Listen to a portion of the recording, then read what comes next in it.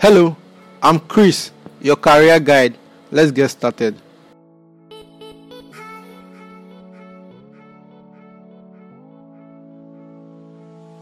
Career is a general course of action an individual chooses to pursue all through his or her employment life. First, career management is an umbrella term that covers career planning and career development on a personal note or at an organizational level. Career management also covers talent management as one of the talent retention strategies.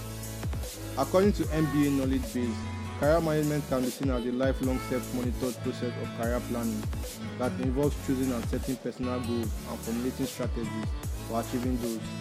However, in an organizational setting, the goal is specifically on making moves to meet the expected human resource needs.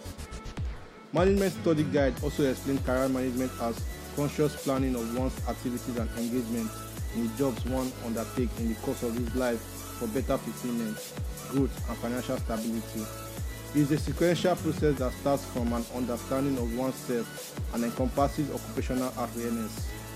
Career management is about edifying self-awareness just to help someone understand his preferences, priorities, work values, as well as strengths to have an exact idea of his future goals. We do hope you found this useful.